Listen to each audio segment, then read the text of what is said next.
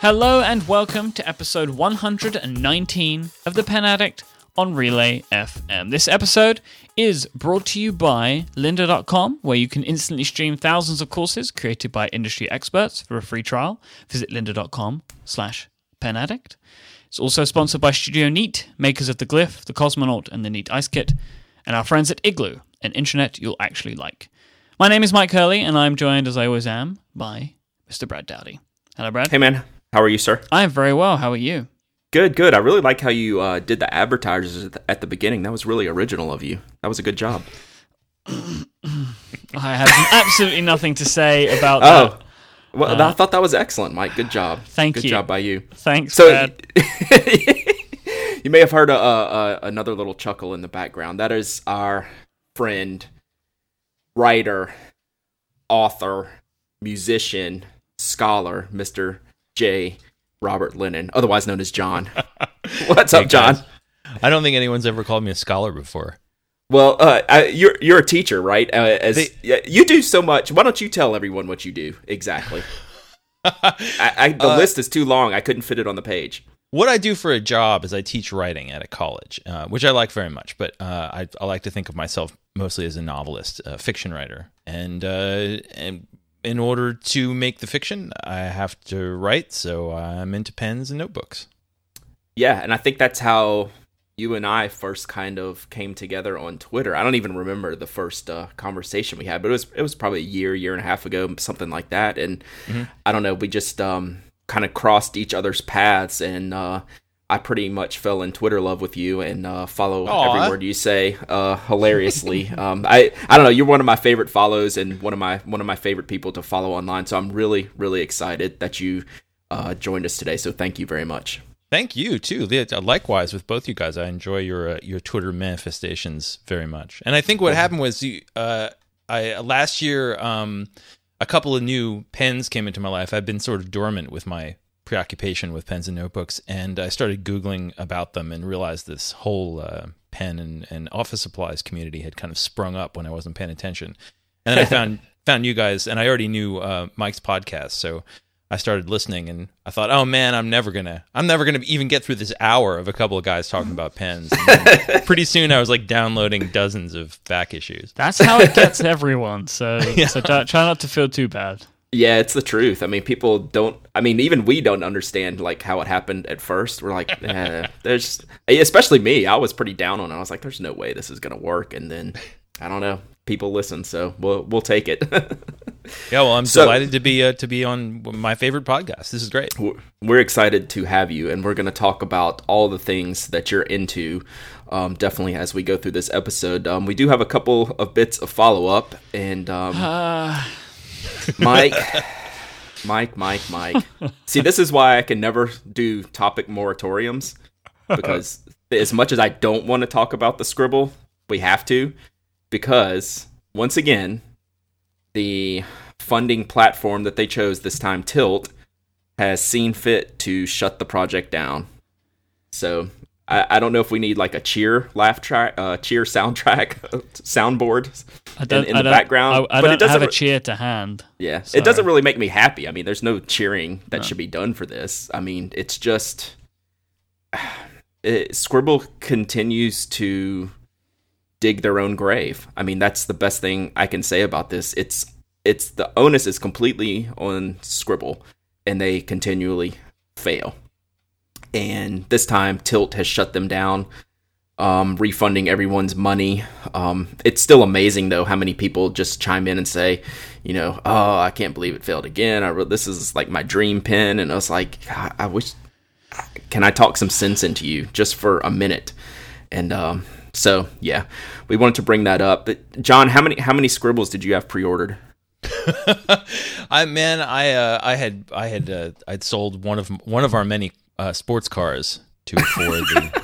No, I was disappointed because I think like a lot of people, I want it to be real. It seems like a technologically fascinating idea. It would be great if they could make it happen, even if it was in a as embryonic a stage as it seemed to have been. If they had just sort of been above board and honest about the status of the project, people would have gotten behind them and been really into helping them. But it just seemed so BS-y all along.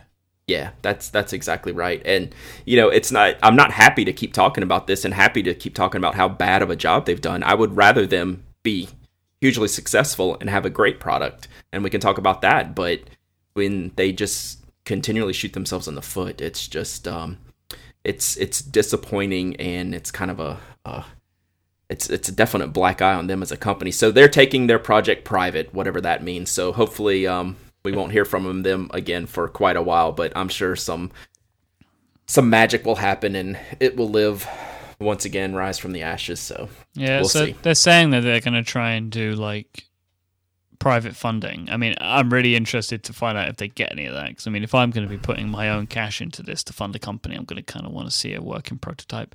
And it's like this interesting thing again, right? They're like, we don't know why this happened, but Tilt was like, we said to them, show us a video or we'll come and see it, but like just give us the product to look at. And they're like, nobody asked us anything. But we gave you this photograph of us poking an orange with a tube. I mean, what more do you want? I mean, You remember, if anybody listening from last week will remember that we said in the blog comments on Dropkicker, who had another great write-up about this, there was someone from Tilt who said, we're looking into this, and then less than a week later, they're like, nah, not happening.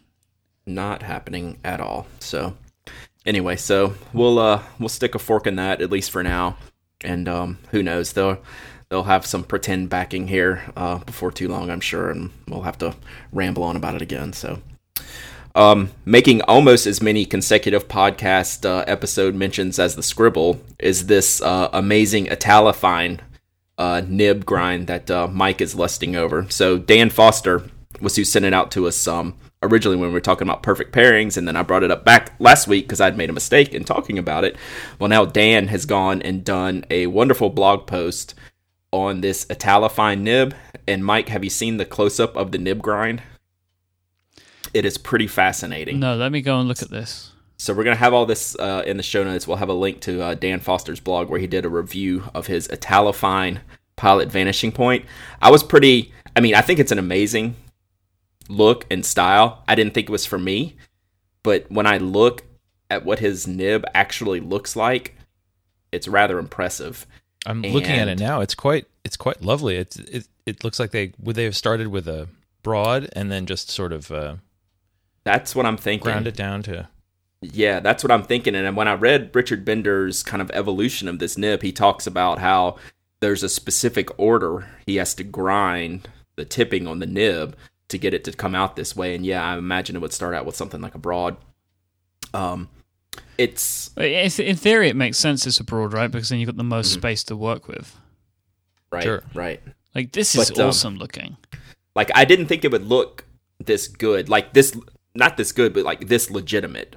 I thought it would be kind of janky and not necessarily useful.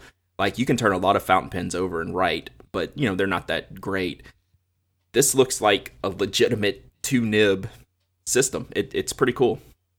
Yeah, so it's like it kind of stretches out, but like the reed is kind of thinner on one, like it's sort of angled to the other side, isn't it? Mm-hmm. It's very peculiar looking. I'd like to see more photos of it. Yeah.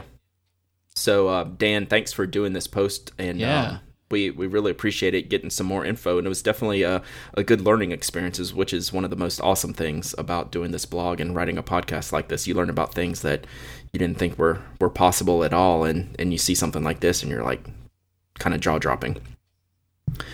So, whereas that wasn't on my radar before, I gotta admit, that's not gonna happen for me anytime soon, but I'm not opposed to getting that one year if Richard Bender still actually does it. Who knows? On the Kickstarter front, I got several tweets to me about a new project that launched called the Takumi pen. I saw this too. They tout it as the first length adjustable pen in the world, and I'm not crazy about that terminology because they don't go on to explain it very well. I had to read it several times to understand what they mean. But basically, the tip area of the pen is actually adjustable. Like, it can screw in and out from like a 5mm length to a 15mm length, I believe is what the measurements were. It's an interesting idea that gives it the ability to fit a wide range of refills because they can go longer and shorter. Also with, you're going to have some spacers and some backing up in the barrel, which is fine, but it gives you a decent range of refills to write with. They actually emailed me right after the project launched. And I said, yeah, the pen looks good. And I've gone ahead and backed it. I backed just one of the standard ones. I thought the color ones were a little bit expensive because I'm not totally crazy about the pen. I don't really love the clip, but they emailed me and said, hey, are you interested in checking out this pen? And I said, yeah, do you have any review samples? And that was like a week later and I've never heard back from them. So I don't know. I mean, the pen looks fine. It's not a knock my socks off type of pen, but I wanted to go ahead and back it just to kind of see how this adjustableness works. I don't get it, man. I don't understand it. I'm being honest, I don't even know why you backed it. Like, what's so... I don't know. I just want to see how this... So if you go down, about halfway down the page, there's an image that shows 3 tips. And it says first adjustable pen worldwide, and it says 5 to 15 millimeter head adjustment capability, and you can see how it expands from longer to shorter in that range. So we'll see. I'm not like super hype about this pen. It seems like just a pen, and I don't know, maybe I'll end up backing off of it at the end, but $45, I'll give it a shot and just see. I had a few people asking about it. I'm trying to get a review sample, but they haven't really gotten back to me on it. So that would be nice to see. Well, you should have waited to back it.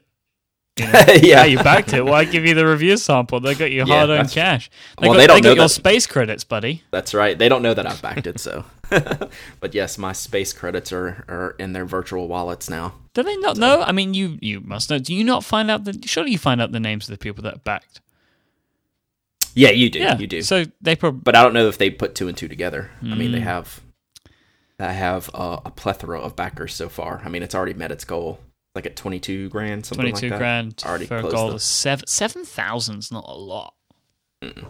No, it's a pretty simple pen, other than the screw tip thingy. So who knows? It's okay. It's nothing stunning. So we'll see. I may even drop out because it doesn't thrill me, but we'll see. I might keep it. All right, so we got a couple more follow-up items before we get to John, but I think we want to get to our first sponsor of the day, which I'm pretty excited about, Mike. Sounds like a good idea to me, Mr. Dowdy. Our first sponsor today is lynda.com, who are an easy and affordable way to help individuals and organizations learn. You can instantly stream thousands of courses created by experts on software, web development, graphic design, and so much more. Lynda.com works directly with experts in their respective fields. They make sure that they're working with individuals and software companies themselves. So they're making sure they've got awesome content that is created by people that have a true passion for things like photography, web development, app design, that sort of stuff. And they also work directly with software companies as well to make sure that they're getting timely training up about specific products like the Creative Cloud, for example, on the same day as new versions or releases hit the market. So you're always up to speed with new stuff. All of their courses are produced at the highest quality. They're not like homemade videos that somebody's using from their iPhone to record their MacBook screen. These people are in professional studios, they have professional equipment all around them, and it just shows just how professional they really are. They have fantastic tools that include searchable transcripts, playlist creation, and you can even have certificates of course completion, which you can publish to your LinkedIn profile if that's what you want. They have mobile apps so you can learn on the go. So maybe you want to be on the train and learning how to develop an application, well, or maybe you're on the train and you want to learn how to use Photoshop or something like that, well, you can watch these videos on your iPhone, your iPad, or your Android device, or you can do what I've done, where when I've been watching some of the tutorials about Logic Pro to help me with podcast editing, I'll watch the video on my iPad and be actually working in Logic along and sort of going along with the course instructor. I think that's a really cool way of doing it. Whether you're a beginner or advanced, lynda.com has courses for all experience levels. They have one low monthly price of $25 that gives you unlimited access to over 100,000 tutorials on topics including development, software design, 3D and animation, Maybe you want to learn audio. Maybe you want to learn some business skills. They have stuff on writing as well. Basically everything. With over 100,000 video tutorials, you're bound to find something that you are interested in. But don't just take my word for it. Go try it out for yourself. We've worked with Linda on a deal for listeners of The Pen Addict to get special access to all of their courses for free for 7 days. Visit lynda.com/penaddict. That's lynda.com/penaddict to find out more. And you will find all of the links to that in the show notes for today, which are at relay.fm/penaddict/119. Awesome. I'm gonna have to use that code, and I think my wife would actually enjoy it because they have a lot of the photography, a lot of the Adobe Suite stuff, and she's getting into that. So I think this is a perfect thing to check out and see if that's something she's interested in, because I think that would be a really good fit. So I've actually used a few of their photography tutorials. The college I work at has a subscription, so I can look at all that stuff, and it's incredibly good, well made and useful. Thank you, sir. That's awesome. So that's lynda.com/penaddict. I feel like I didn't say it clearly enough. All right, so I got a really cool email that just cracked me up this week. It's from Alice, and this is her email. She says, "My question is related to ink acquisition. Besides my pen hobby, I'm also an avid knitter. When knitters buy and stockpile yarn to a ridiculous degree, we have a term for that, sable, which is SABLE, which stands for Stash Acquisition Beyond Life Expectancy." So she has a little aside there. She says, "It happens, all right, don't judge. I think this term can also apply to the acquisition of fountain pen ink. Do you feel like you have more ink than you will ever use in your lifetime? Have you reached sable?" I have absolutely... My ink drawer or shelf is definitely sable, Stash Acquisition Beyond Life Expectancy. That's an amazing term for this. How about you, John? Are you an ink hoarder? Well, the point of this is not so that you use your last drop of ink the day you die. It's so that every day you can choose something different if you like. So that's right. With that in mind, there's really no limit to the number of bottles of ink you can have. I just recently discovered I was off for the summer from school, and then I just went back and started teaching again last week, and suddenly realized when I returned to my office that I could have some pens and ink at work too, and so now there's twice as much space as there was just a few weeks ago. So I'm nowhere near sable now. Yeah, I think, and I know, Mike, you're way more under control than I am. I don't know. I have like 3 bottles, and I already think I've got more than I'm ever going to need. 3 bottles. Like I feel like I've not even taken a dent out with any of them. I know. I bet you I have 30 if I have one. So it's definitely out of hand. But like John says, sometimes I want something different. Or what if they stop selling my favorite ink, Mike? Oh, imagine the problems. Why would anyone that makes something that you like stop selling it? That doesn't seem right. They do it all the time. Sailor just stopped making that sky high. Sailor doesn't think about what I care. Sailor doesn't think about what I think about their inks. They don't care. I actually have a practical excuse for having a lot of ink, which is it's kind of nice when I'm flipping through my notebook to see that, if I wrote things on a particular day, it will all be in one color, and then the different days are in different colors. So as I fan back through it, I know how many days I'm going through.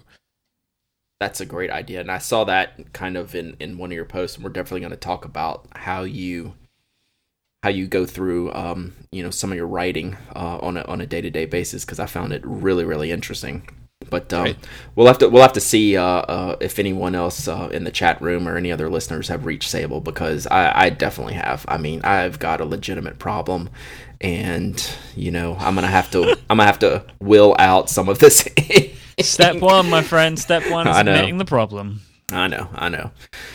So a couple other quick things. XOXO Fest is this week. Okay, moving on. Are you going to be there, Mike? We should meet up. No? You're not going to be there? Okay. Are there going to be special field notes that you're going to share with all of your co-hosts and guests? According to my inbox, yes. Yeah. Because people keep pinging me, hey, will you bet pick me they up? do.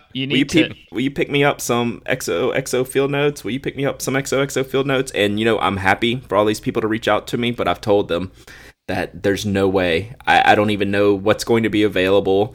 And if I can promise anything to anybody, I don't know what I'm going to be able to get. Who knows what's even going to be there. So I apologize to everyone who's emailed me asking me to pick them up some field notes. I just told them that I don't know, but if I come home with extras, I will let everyone know, and maybe we'll figure out a way to dish some of them out.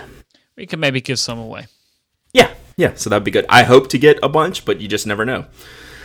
But a couple of listeners have reached out to me that wanted to meet up in Portland.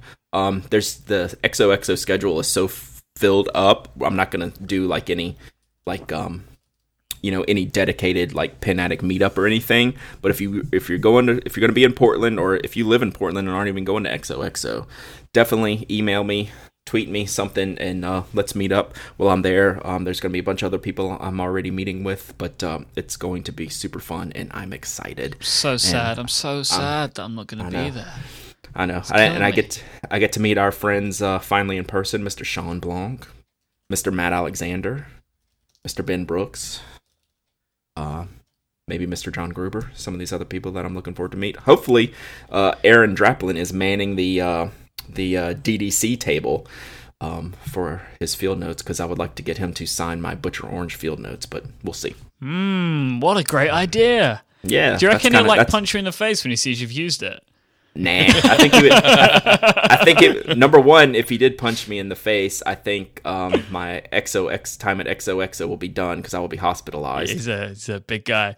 Yeah. Hey, I wouldn't be surprised if he's very surprised at it, very shocked, and then congratulates you. And then tells you how much money that it's worth, in case you don't already know. I think he would be all for it. Yeah. He's got to be all for it. So anyway, I just wanted to get one last mention of that in, and I guess we'll talk about it when I get back in a couple weeks. I won't do that. We'll taunt you about it. So you can talk about it, but it won't be with me. I'll send you pictures. Thanks, buddy. While I'm there. No problem.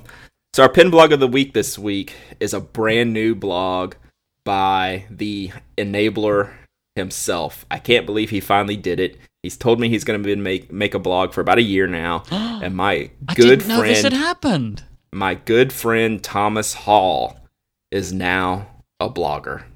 Wow. Penucopia.com is his blog. He's going to be making posts as time permits, but he has started off with a bang.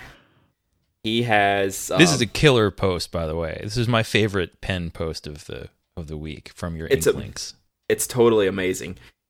Thomas is his passion is contagious, and when he was getting this designed, my inbox was full every day. I'd get 5 emails from him. With him and Brian Gray from Edison Pens trading designs back and forth. He'd show me Brian was photographing the pen in progress and sending it to Thomas, and Thomas was sending it to me, saying, "Check this out. Look how it's turning out. Look at it. Look, I've seen this pen. He has not sent it to me to try yet. Maybe one of these years, but even in the post he says I started the discussion with Brian in March of 2013.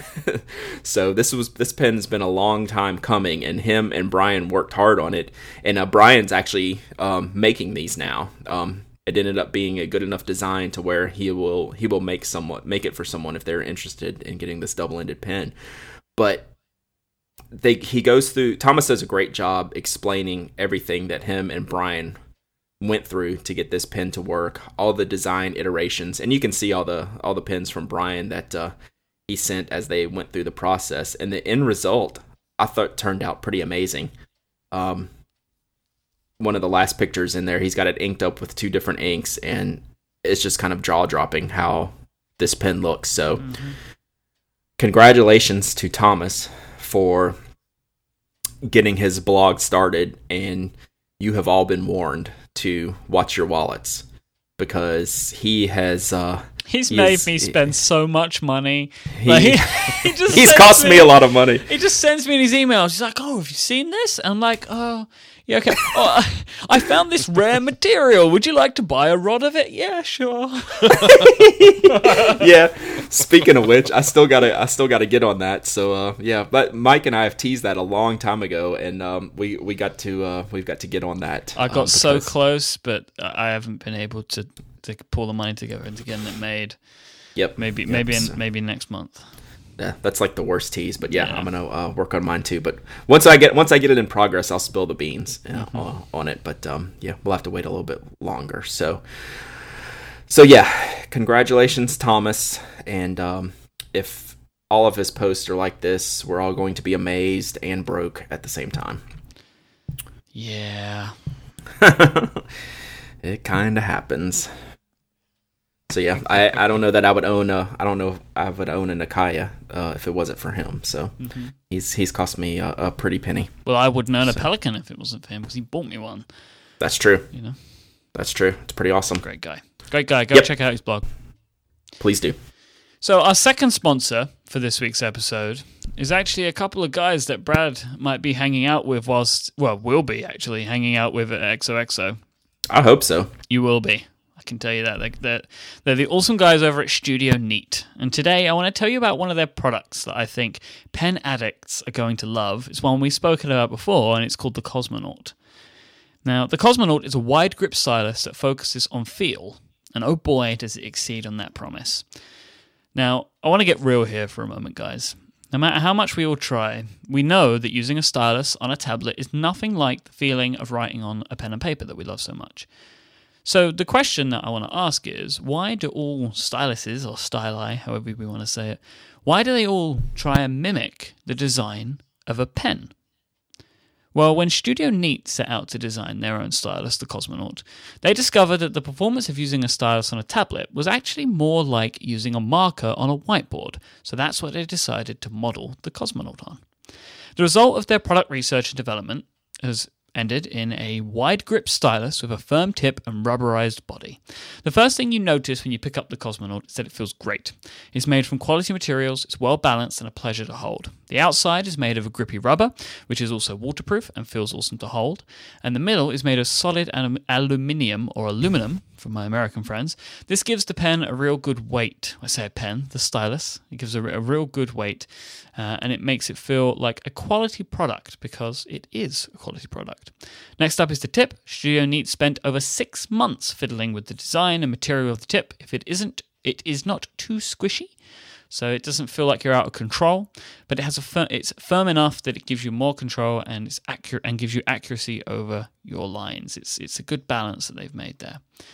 A nice side benefit to the Cosmonaut's thick design is that it's also great for kids and those with mobility issues. The Cosmonaut supports being gripped in many different ways by many differently sized hands and is comfortable while doing so thanks to the rubberized exterior. I love my Cosmonaut. I bought one as soon as they went on sale, and I've taken great joy in using it. It's a really unique thing that I love, that I have. But look, this isn't all about function. The Cosmonaut is minimal and refined. It kind of looks like a Soviet-era rocket, hence the name. It's all matte black with an aluminium accent on the end that matches your iPad. Simply put, the Cosmonaut is badass. Now, we've got an awesome deal for listeners of the Pen Addict. Head over to studioneat.com and enter the promo code ThePenAddict, all one word. This is going to get you 10% off anything that you buy at Studio Neat. So not only the Cosmonaut, they also have a bunch of awesome products like the Glyph, the Neat Ice Kits, and so much more. We're talking about all of these over the next couple of weeks on Relay FM. So go find out more about them right now and buy them all. I want to thank Studio Neat for their support of the Pen Addict and Relay FM and for being super cool guys. I love my Cosmonaut. My whole family loves the Cosmonaut. I mean, there's actually fights over it. There's like APBs if someone loses it or misplaces it to where, everyone's on their hands and knees searching for it under the couch or flipping cushions off the chairs or something like that. And I remember when I moved about 2 years ago, moved houses, and I lost my first Cosmonaut during the move somehow. It never reappeared, and then ended up having to order a new one. And it was like, while it wasn't around, it was like the worst feeling ever. Everyone loves the cosmonaut, so it's an awesome product. I honestly didn't think it would work well for me. I thought it was going to be too wide, but it's got a really I guess it's got a really fine range when you're actually using it. It can hit like really, really fine points on your iPad or phone. I don't use it on the phone, but on the iPad, it's fantastic, and then I always have it with me. It's the Mont Blanc 149 of Styli. It's seriously good. I've never used another stylus that was even remotely close to that. So it's a great product, and I can't. It's true to the ability that the iPad has for the detection of tip. It doesn't pretend to be something that it's not. That's exactly. What makes it so great. Exactly. It's great. It's great. So, I think we should talk a little bit more to our guest, Mr. John Robert Lennon. What do you think, Michael? Hello, Mr. Lennon. Hey, guys. Thanks again for inviting me on. Hey, we're really, really happy to have you, and thanks for putting up with our follow-up and news nonsense, which we have fun with. So there's always good stuff to talk about. It's fine, and I have to say I'm kind of grappling with a sudden disappointment. I'm feeling that there's not going to be a new episode for me to listen to just as a spectator this week because I already know what is on it because I'm listening to it right now. That's true. So let me ask you, you have a podcast of your own. It's called the Lunchbox Podcast with Ed. What's Ed's last name? I'm blanking. Ed Skoog. Ed Skoog. And I really enjoy that podcast. And thanks.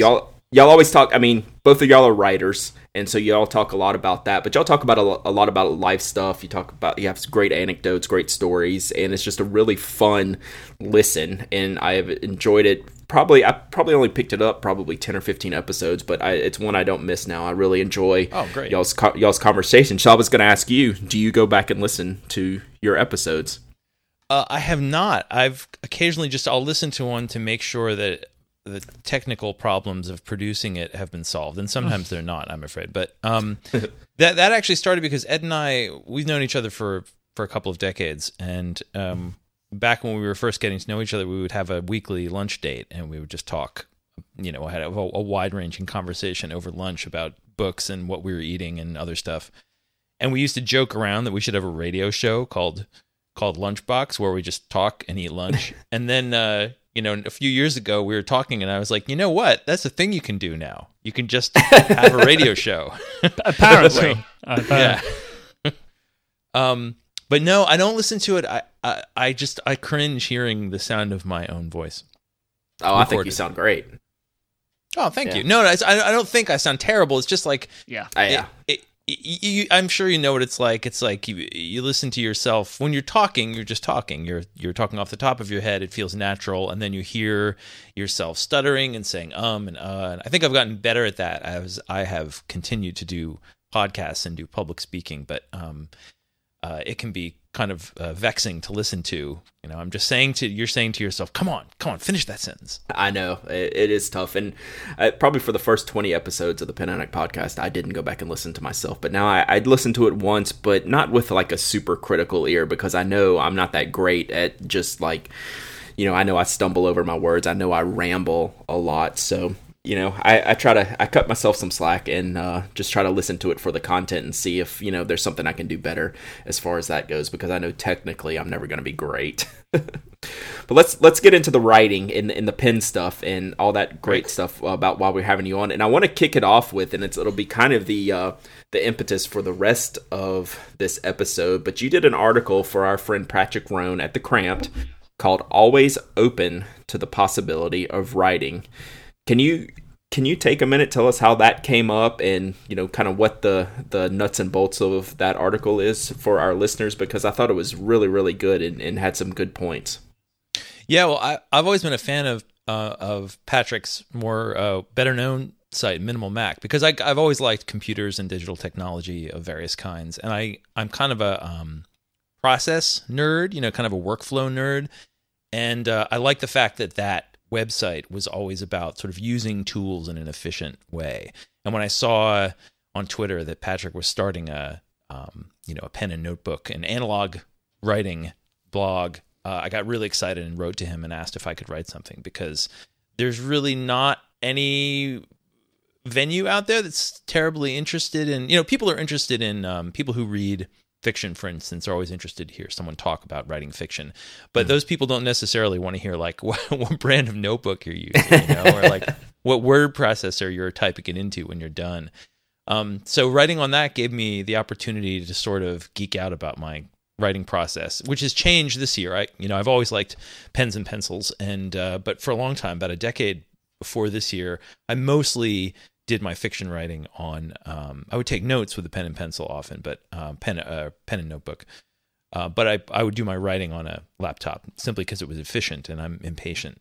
But this year, I kind of had a bit of writer's block, and when I go to, and I'm sure this is the case with you guys too, you use computers when you go to work, when you're doing your not creative work or your not passion work. Not to say I'm not passionate about teaching, but it's like I wanted to separate the stuff I do at the office from the stuff that I do at home and when I'm trying to write. So I picked up notebooks and pens again, and thanks to you guys, I picked up far more of them than I expected I would. And sorry, not sorry. Yeah, right. No, it's been a great pleasure because I have a couple of other friends here locally where I live who are also into pens and notebooks, and we compare, tools. And I've been writing in coffee shops with my wife and with some friends of mine, and it's kind of like when you're sitting there working, across a table from somebody, if they're scribbling away. And unlike on a laptop where you can conceal what you're doing, you might just be posting on Facebook, or you might be writing a novel. You really can't fake it. Well, you could fake it, I guess, but it's harder to fake it when you're writing in a notebook. So there's a little bit of peer pressure to get a little bit done, and the environment of getting things done is positive. So anyway, I went in this piece all the way back to the beginning of my writing days when I would, as a child, would write on a manual typewriter in my parents' basement, and then eventually graduated to a primitive word processor, and kind of talked these days about how I combine analog and digital stuff to do what I do.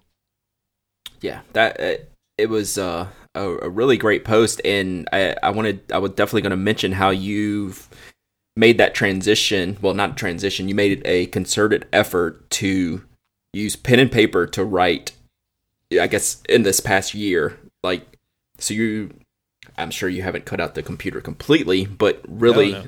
All your novel work, and, you're quite prolific. I mean, I'm looking back through all your stuff. I mean, I don't know how someone like you can have writer's block when you're coming out with I don't know, it seems like a book a year plus some other stuff, plus writing for other places. It writers who put out that much content always amaze me, like how your brain works. But do you think this focus on writing with pen and paper really kind of got you out of that rut you were talking about? Yeah, and I don't mean to, I think people who really have writer's block, who, have spent 10 years struggling to write even a page, are probably screaming in their heads at me right now. Because I don't have writer's block in the sense that, I can't get anything done. But I did feel that my work had become kind of lackluster, and that I was kind of just going through the motions.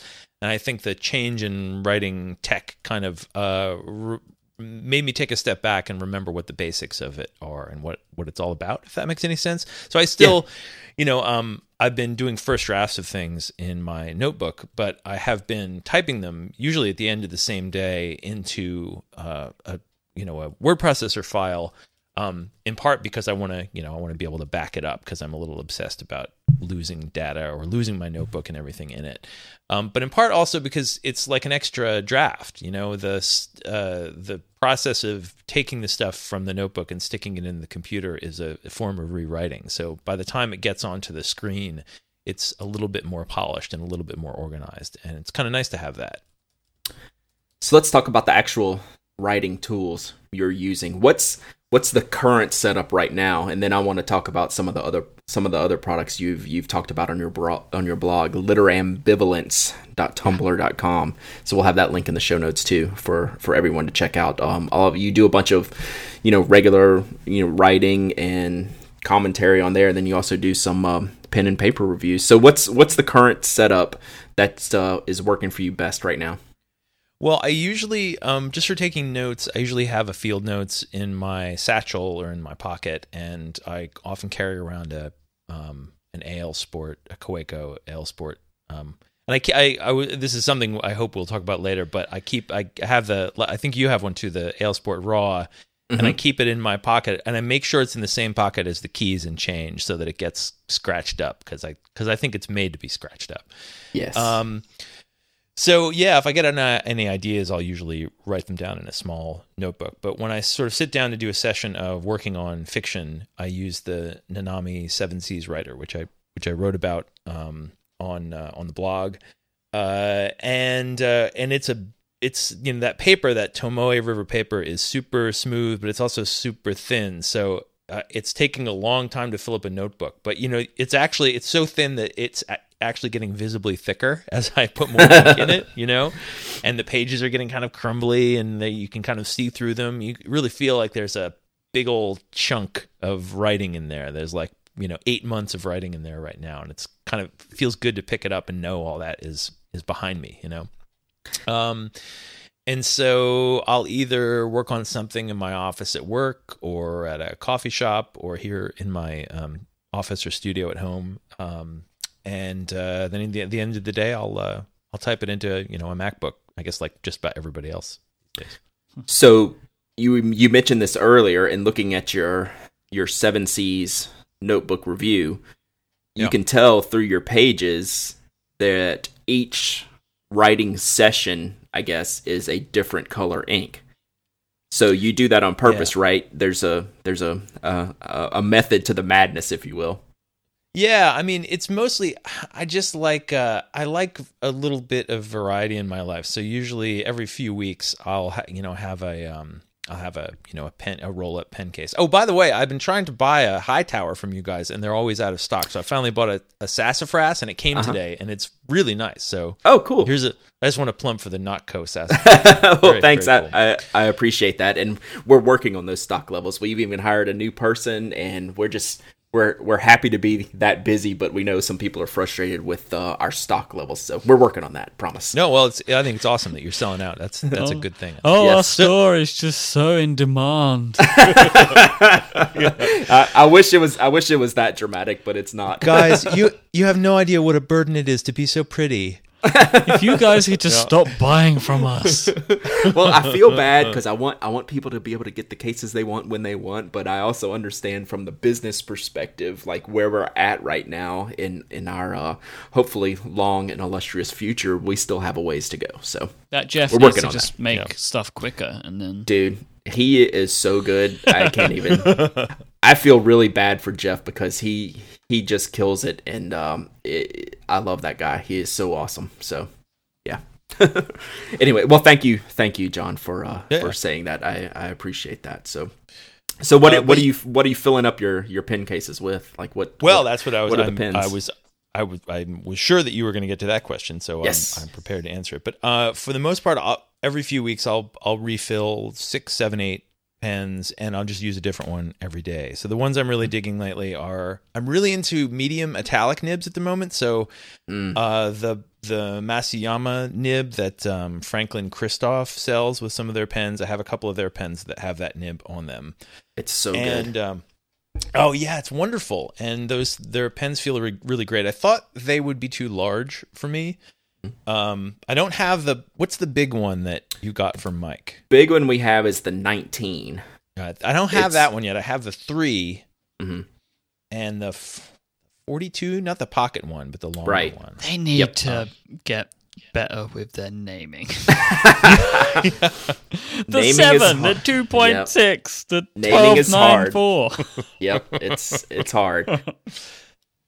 It's sort of in that Mont Blanc tradition, of just attaching numbers to things and hoping the prestige will carry it through. But I think, all things considered, it is. I think everything I've seen of theirs is wonderful. So, I've got a Vanishing Point with a Richard Binder medium metallic nib on it, which I like. So that's usually in the case.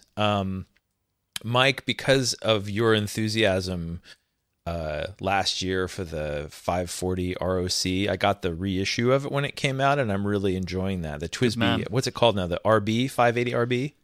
Yes. They never. It's either RB 580 or 580 RB. I can't remember.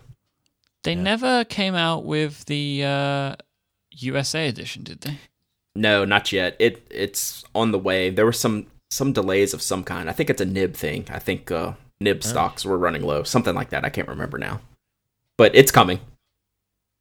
Yeah, I like that one very much. And I got a TWSBI Micarta as well, and love that pen. Just the TWSBI nibs, I've know people have complained about them from time to time, but all the ones I've ever used have been super smooth. And so I love the nib. I think it's a medium on this pen, and I think the Micarta feels amazing. I got a clipless one, but it feels very organic. It's totally unlike all the other pens I have. So so let's talk about this. You emailed me. Oh, sure. Oh no, go ahead. Finish up. No, I usually keep a couple of roller balls in there too, just in case I need to do something, like if I'm taking notes where I'm not writing consistently, I don't want it to dry out. I have a Retro 51 Tornado, one of the wooden ones. Oh, and John, we're like what? We are like pen soulmates, me and you. Oh, buddy! You're just like everything. Oh, and also there's something we're not gonna talk about this just yet, but there's another thing that you have. Oh yeah, oh definitely. Yeah. And I must say, when we get to that was consciously doing something you did, but we'll get to that, I'm sure. But everything you're saying, basically, I'm like, yeah, no, they're great. But he's Retro 51, and it's just like, right, that's it now. I'm using mine again, Brad, because I flew on the weekend, so I swapped out because I never fly with fountain pens. I know people tell me it's fine. I don't want to do it, won't do it. You never convinced me. So I had my Retro 51 in the Rotofaden, and I've been using it today. God, it just never gets old. I hear there's another episode recording after this, and we're going to talk about some of that scared of flying with fountain pens thing. So stay tuned. We'll definitely hold that thought. But yeah, we're going to talk about all these things. We're going to dig in, and this just came up this afternoon when I was emailing John back and forth. And John, I hope it's okay if I snip a little bit from the email you sent me, because I think it's very, very pertinent to what we were talking about with the TWSBI Micarta and the Kaweco AL Sport Raw particularly. So let me read this little snippet. This is from John, for those who are not following my ramblingness. It says, I bristle a little bit at the excessive care people sometimes take with their writing gear. I like the notion that things are most beautiful, mussed, and stained and scratched up. I'm super crazy about the way bottled ink stains the Micarta section forever. Not many products make that kind of commitment to permanent evidence of use, you know. It might be interesting to broadly discuss which writing tools are designed to look their best after heavy use. I thought this was a great point, and this is a transition that I made probably in the past year, maybe a little bit more, but probably in the past year. I am super OCD anal about cleanliness and neatness. Everything in order. That's what took me so long to even buy my first fountain pen, because I was like, oh, fountain pen ink, it's going to get everywhere. It's going to get on my hands. It's going to make a mess on my paper. It's going to smudge. It's going to be terrible. So once I got over that, I get into this process of inking a fountain pen. I'm like, oh, let me get all my paper towels and my, make sure everything's sanitized and clean over here so I can ink up a pen and not make a mess and get it everywhere and get it all over my hands. And now I'm like, every time I get ink on my hands from cleaning a fountain pen, I just smile a little bit and go, man, this is fun. This is the way it should be. And I think those two pens that you mentioned you're exactly right about how the TWSBI Micarta and the AL Sport Raw really get better with use. Yeah, I think they do. I mean, they're a pleasure to write with right off the bat, but they, literally the first time you dip the Micarta, if you're refilling it, if you don't refill the converter out, without the nib unit, assuming you're dipping the nib unit into the the ink. Mm-hmm. And you draw the ink in, it just immediately soaks into the section. So there's a stain there, and it never goes away. You can't get it out. Yep. And I really like that. It's a thing that the more you use it, the more it looks like you use it, and there's no getting away from that. The same thing goes for the AL Sport Raw. Actually, when I got that pen brand new and just started using it, it would just have a few scratches on it. I'm like, I don't get it. I don't really care for this pen. It's not looking really how I want it to look. And then I realized that you actually have to use it more and bang it up more and carry it around in your pocket more, and then it really starts looking good. Like, this is a pen that doesn't look good when it's new, honestly. I mean, it looks great and sharp, and the mirror shine of the raw finish looks good, but that's not what it's made for. It's made to be absolutely scratched to the hilt. Yeah, and I of course appreciate a pen or any other item. In my case, a guitar or a car or something that has a beautiful finish to it. But something that is working perfectly but looks as though it has gotten a lot of use is a pleasurable sight. It's like it reminds you of all the work that you did with it. I totally agree with that, and that's a mental transition that I've only recently made. And congratulations, man! I'm actually happier for it. Seriously, I mean, I've stopped worrying about getting a scratch on a pen, something like that. I had a student having a conference in my office last week, and she saw that I had some fountain pens and inks on the desk, and she got interested and said, "Oh wow, those are really cool. So you actually use those?" And I was like, "Yeah." And she said, "Well, how do you keep from getting ink on your hands?" And I said, "You don't." And she's like, "Oh." Yeah, that's exactly right. All right, so I want to get into one of Mike's most favorite products in the world. We got one last sponsor to get to, and I definitely want to get this in. So why don't you take it away, Mr. Hurley? I can do. I want to take a quick moment to thank our friends over at Igloo for once again sponsoring The Pen Addict. Igloo is an intranet you'll actually like. It's built with easy-to-use integrated apps like shared calendars, Twitter-like microblogs, file sharing, task management, and so much more. With Igloo, you can work better together with your co-workers. You're easily able to co-author documents, sharing status updates about who's got the next birthday in the office, if that's what you want to talk about, or what the cake is in the conference room, or whose sandwich that is in the fridge, and manage your projects all in one place. When someone makes a change to an item in Igloo, notifications are sent in the way that you choose to you directly, and a complete version history is maintained, making sure that everyone is in sync. This keeps you connected and in touch with the things going on in the office, but also gives you protection in case Bob in accounts accidentally deletes that GIF from your presentation. Just this past week, Gartner released their famed report, Magic Quadrant for Social Software in the Workplace, which just sounds incredible. And Igloo appears on this report for their 6th consecutive year alongside Microsoft, IBM, Google, and SAP. In a report that values the size of the vendor, in Gartner terms what's known as viability, Igloo is praised for their responsiveness and customer experience. This is an excerpt from that profile. Feedback from Igloo's reference customers was consistently positive. They praised the product, quick deployment, configuration, and customization, flexibility with self-service options for non-technical users, control over branding and information organization, and ease of use. They also praised the responsiveness of Igloo as an organization. Seriously, guys, what more do you need? If your company has legacy intranet built on SharePoint or old portal technology, you should be giving Igloo a try. Or maybe you just want to be connected in your small business. Well, you can do that too.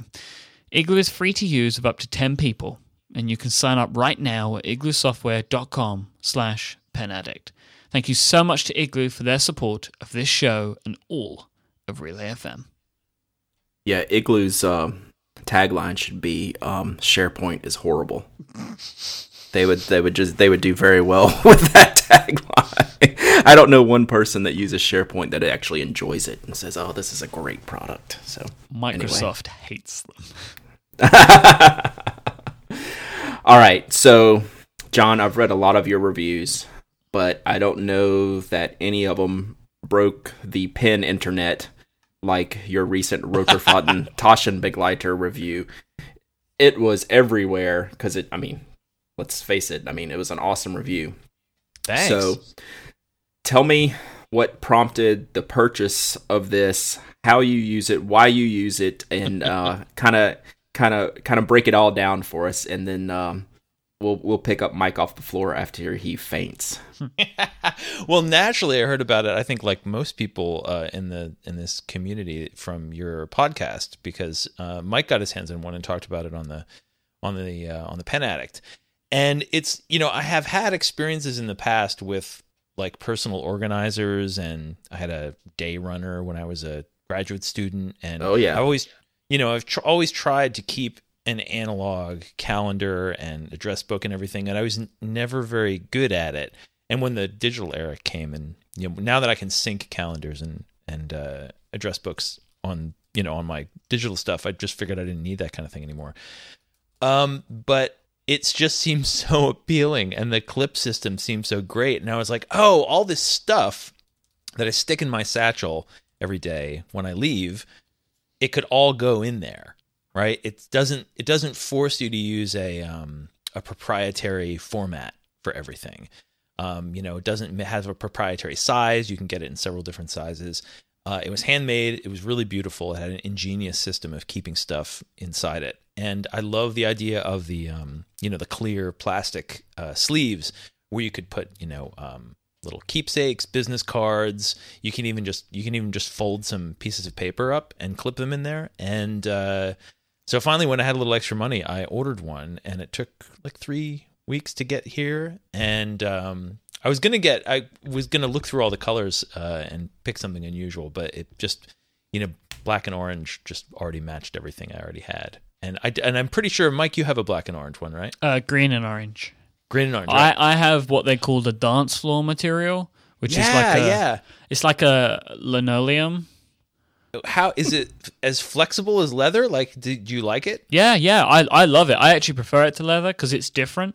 It's just this weird kind of rubbery texture, and it's bright green, and I have orange felt inside. Yeah.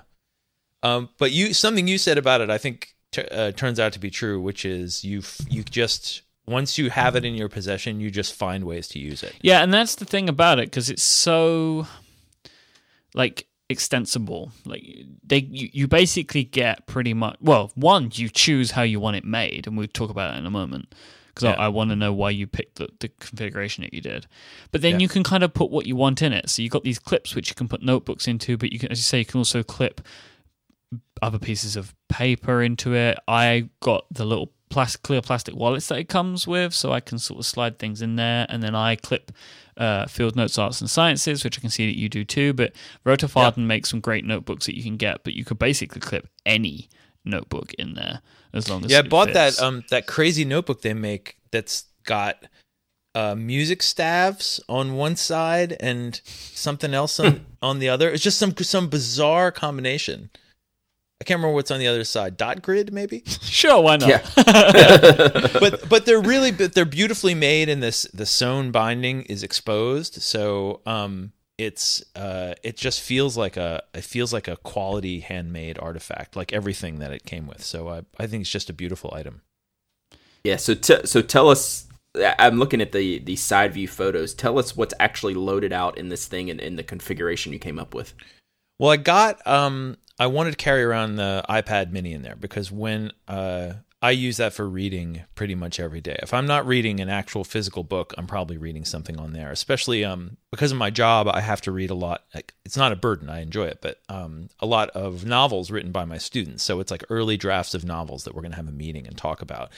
And the easiest way, instead of hauling around a giant pile of 8.5 by 11 inch paper, I just have them send me a Word document, and then I reformat it so that it will look good on the iPad, and I just read it as an ebook.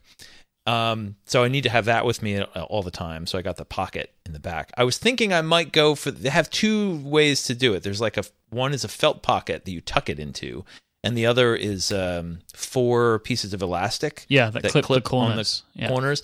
And I think the reason I didn't go for that is that it just didn't look. First of all, it looked like it'd be a little fiddly to get the iPad out and put it back in, and also it looked didn't look strong to me. I know that's irrational, and it's probably perfectly strong.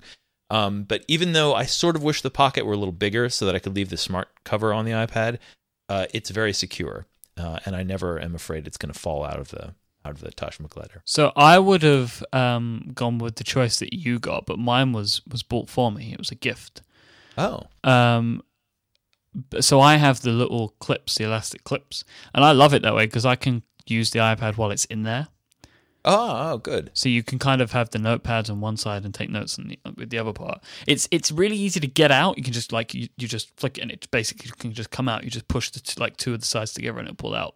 Putting it back in takes a little bit longer because you have to clip each corner. You have to pull the elastic over each corner to hold it in. But I can shake it when it's open and the thing don't come out of there. Well, I take some comfort in knowing, and I know this about myself in general, that no matter which of the two options I'd chosen, I was going to wish I'd gotten the other one. The benefit that you have is you can pull the iPad out without ever opening the thing, pretty much. Yeah, that's true. So you've got that. So I've got so I also have some of those clear plastic wallets in there, like 3 of them folded in. And the one nice thing I like about those is you just get as many as you want, and you can put them all under one clip. The clip will just hold them all in there at the same time. Mm-hmm. And I got these Muji sells these they're like these notebook covers, and they're made out of the same material like the tag on a pair of Levi's is made out of. It's sort of like it's leather-like, but I think it's actually made of sort of a thick, strong paper, maybe, or a sort of thick ragstock paper. And I cut those down to size to make these little folders that could clip in. And in one of them, I've got a Tomoe River like correspondence pad in there that I got from Nanami Paper. And another one I have is like the cover for the clear plastic thing. So I have like these little folders with stuff in them, and then I could put other stuff in them as well. And then in the front, I've got some business cards, and I finally found a place to put my my Nerd Merit badge, my Inbox Zero Nerd Merit badge that I bought a couple of years ago. That's perfect. And I got some pens clipped in the front pocket as well. And now in a vintage pocket protector, which is my new stupid collecting thing. I have a feeling. Yeah, you sent me the link to this pocket protector. We'll have to put that in the show notes for sure because it's really, really sweet. But yeah, I'm in a notebook transition right now where I can't settle on one thing. Like I've got the Midori Travelers that I haven't been using, and I've got the Tashin Glider that I haven't been using, properly. But looking at something like this, I'm like, this is exactly what I need to. You have one. Yeah, we've talked about this. Have we spoken about this on air? I'm pretty sure because one of our listeners sent it to me. He had an extra one. Oh. Mr. Torsten. Mr. Torsten. Do you mean a Tashin Glider or a Traveler? Tashin Glider. I bought a Traveler. A listener sent me a Tashin Glider. Oh, so what are you doing with yours? What's in it? I'm looking at it. Oh, Downey, come on. I know. We haven't talked about this? No, we haven't. Okay, so here's what I'm going to do. I have not packed for XOXO yet, but I'm only going to take, like one kind of notebook apparatus. And I was planning on taking the Traveler's Notebook, but I will make a deal and I will take the Tashin Glider. Yes. Yeah. And I will kit it out and we will do a podcast about me and the Tashin Glider road trip. Perfect. Yeah, that sounds great. Yeah, you should. Because what I find when you're going away, say for the weekend or for a week, or you can have everything in there that gives you. It's like carrying a little office around with you. If you want to write a letter, you can do that. If you want to do some editing, you can do that. If you want to take notes, if you want to do some creative writing, like whatever you're working on, you can have a little section that's devoted to it, and it's all right there for you. Mine really comes into its own when I travel because I can kind of put my passport in it, and then I put like all of my papers that I need, like to check in at the hotel, and I have my iPad with me, and I have notebooks, and it just, man, I love this thing so much.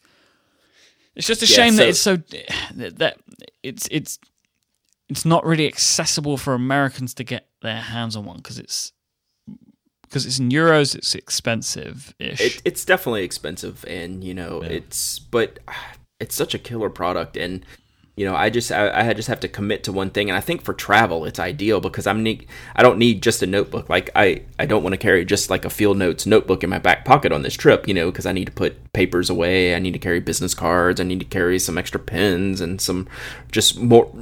It's going to help fit a lot of random things I need to just stash away, but I just want to have one place to put them, and I think that's probably the key with this, and especially looking at your guys' setup. So I can't believe we haven't talked about this. At least in my head we did. So we will correct that coming soon. So it is awesome, and that's definitely I don't know, maybe my favorite post you've done so far. Oh, John. Thanks. So no pressure on stepping your game up. All right, Brad. I'll try to top it. I know. You're so good. Well, man, I really appreciate you coming on today, and I think we've about covered it. And actually, I could continue to talk to you just for hours. Let's do it some other time. I would love to come back on. We'd love to have you. Absolutely, 100% love to have you back on. I just feel like you and I and Mike and everyone else, we just need to go out for a drink and chat, and we'd end up like shutting the bar down. We would lose track. We would lose track of time. We just have so much to talk about. So I really appreciate you coming on, and I want you to take this time now to pimp yourself, pimp your books. Pimp your website. I'm reading. I haven't finished yet, but I'm reading Pieces for the Left Hand, which was a collection of anecdotes that you did. Thank you for buying that, by the way. Really absolutely. Appreciate it. I have thoroughly enjoyed that, and everyone should pick up that book for sure. Just because I can vouch for that one. It's gotten great reviews. I've loved the stories. I've actually tweeted you a couple times while I'm reading. I'm like going, wait a minute, you just blew my mind on this one. So and I sent. Hey, Mike, did you get the package I sent you? Yes, I did. I'm sure I emailed you about that, didn't I? Or I don't think so. You? No. Oh, I'm sure I did. Well, then if you're not, a terrible person. No, I'm sure I sent you a message. I might have missed it, but I feel like if someone wants to read what I do, that's the book people seem to really like. That's it's my shortest one, and it's in print, and you can get it from Grey Wolf Press or whatever bookstore you like. You can order it from, but it's a book of 100 really short stories, and I've got. So you want me to pimp myself? Yes, please. The blog is called Literary Ambivalence, and all the stuff that I do you can find via links at jrobertlennon.com, which is my website.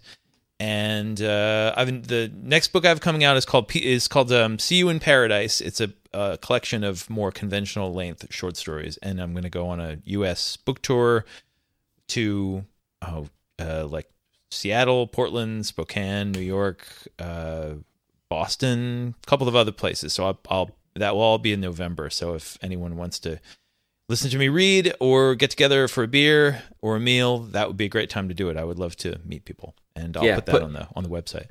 Put Atlanta on the radar, and I will get a crowd out there for you. Man, I would love to. Is there like a good independent bookstore that you like to shop at in Atlanta where there are readings? I will find one for you. The first thing I can think of is actually a record store. It's called Criminal Records. Oh, perfect. But they do in-store readings and poetry as well as music all the time. And they're a huge, local independent shop that's really big in the community. So, well, send me a link to them. I would love to come. The book tours rarely take me to the South, I think. I don't know. I actually don't know why, but there are great bookstores all throughout the South, and I would love to come down there one of these days. Cool. We will work on that. So, well, it has been a pleasure, sir. I mean, this has been a wonderful show, and we appreciate you coming on, and we will absolutely 100% guarantee we will do this again soon. Definitely. Yeah. Wonderful. Thanks, you guys. This was a really great conversation. I look forward to talking to you again. Absolutely. Okay, if you want to find the show notes for this week's episode, go to relay.fm/penaddict/119. We'll be back next week with another episode of The Pen Addict. Thank you so much for our sponsors for sponsoring us, I guess. Linda, Studio Neat, and Igloo. My name is Mike Hurley. I'm at iMike, IMYKE. Brad is at Dowdyism, DOWDYISM, and he writes over at penaddict.com. Until then, say goodbye, Brad. Goodbye, Brad.